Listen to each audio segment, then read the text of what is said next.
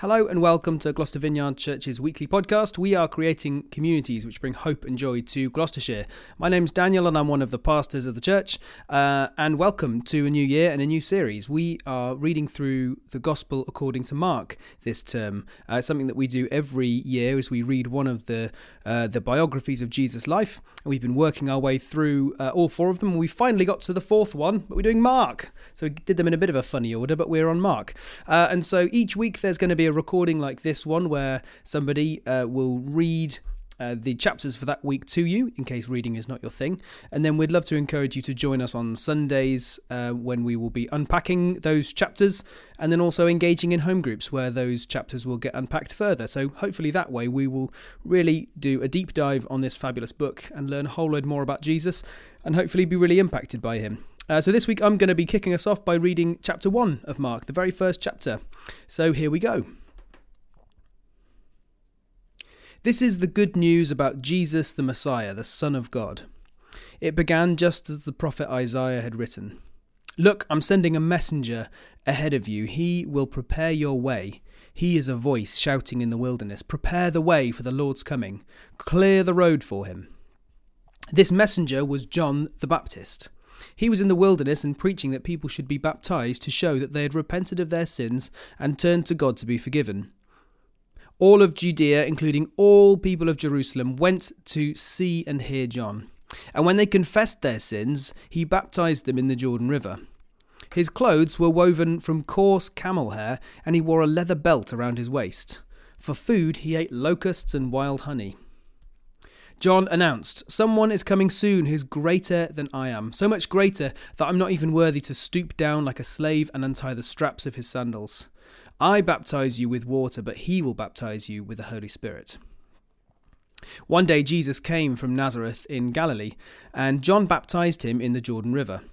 As Jesus came up out of the water, he saw the heavens splitting open and splitting apart, and the Holy Spirit descending on him like a dove. And a voice from heaven said, "You are my dearly loved Son, and you bring me great joy." The Spirit then compelled Jesus to go into the wilderness, where he was tempted by Satan for 40 days. He was out among the wild animals, and angels took care of him. Later on, after John was arrested, Jesus went into Galilee, where he preached the good news, God's good news. "The time promised by God has come at last," he announced. "The kingdom of God is near. Repent of your sins and believe the good news." One day as Jesus was walking along the shore of the Sea of Galilee, he saw Simon and his brother Andrew throwing a net into the water, for they fished for a living. Jesus called out to them, "Come and follow me, and I'll show you how to fish for people." And they left their nets and followed him. A little further up the shore, Jesus saw Zebedee's sons, James and John, in a boat repairing their nets. And he called them at once, and they also followed him, leaving their father Zebedee in the boat with the hired men. Jesus and his companions went into the town of Capernaum, where when the Sabbath day came, he went into the synagogue and began to teach. And the people were absolutely amazed by his teaching, for he taught with real authority, quite unlike the teachers of religious law. Suddenly a man in the synagogue who was possessed by an evil spirit cried out, "Why are you interfering with us, Jesus of Nazareth? Have you come to destroy us? I know who you are. You're the Holy One of God."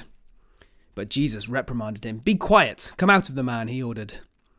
At that, the evil spirit screamed, threw the man into a convulsion, and then came out of him. Amazement gripped the audience, and they began to discuss what had happened. "What sort of new teaching is this?" they asked excitedly.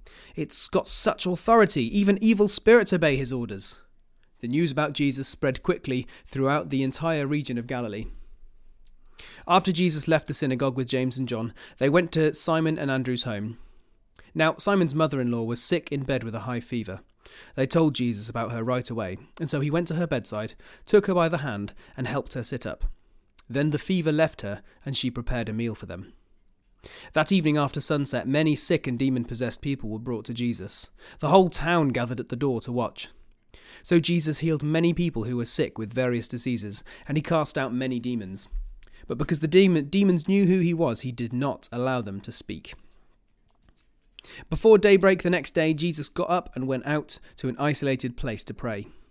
Later, Simon and the others went out to find him, and when they found him, they said, "Everyone's looking for you." But Jesus replied, "We must go to other towns as well, and I will preach to them too. That is why I came." So he travelled throughout the region of Galilee, preaching in the synagogues and casting out demons. A man with leprosy came and knelt in front of Jesus, begging to be healed. "If you're willing, you can heal me and make me clean," he said. Moved with compassion, Jesus reached out and touched him. "I am willing," he said. "Be healed."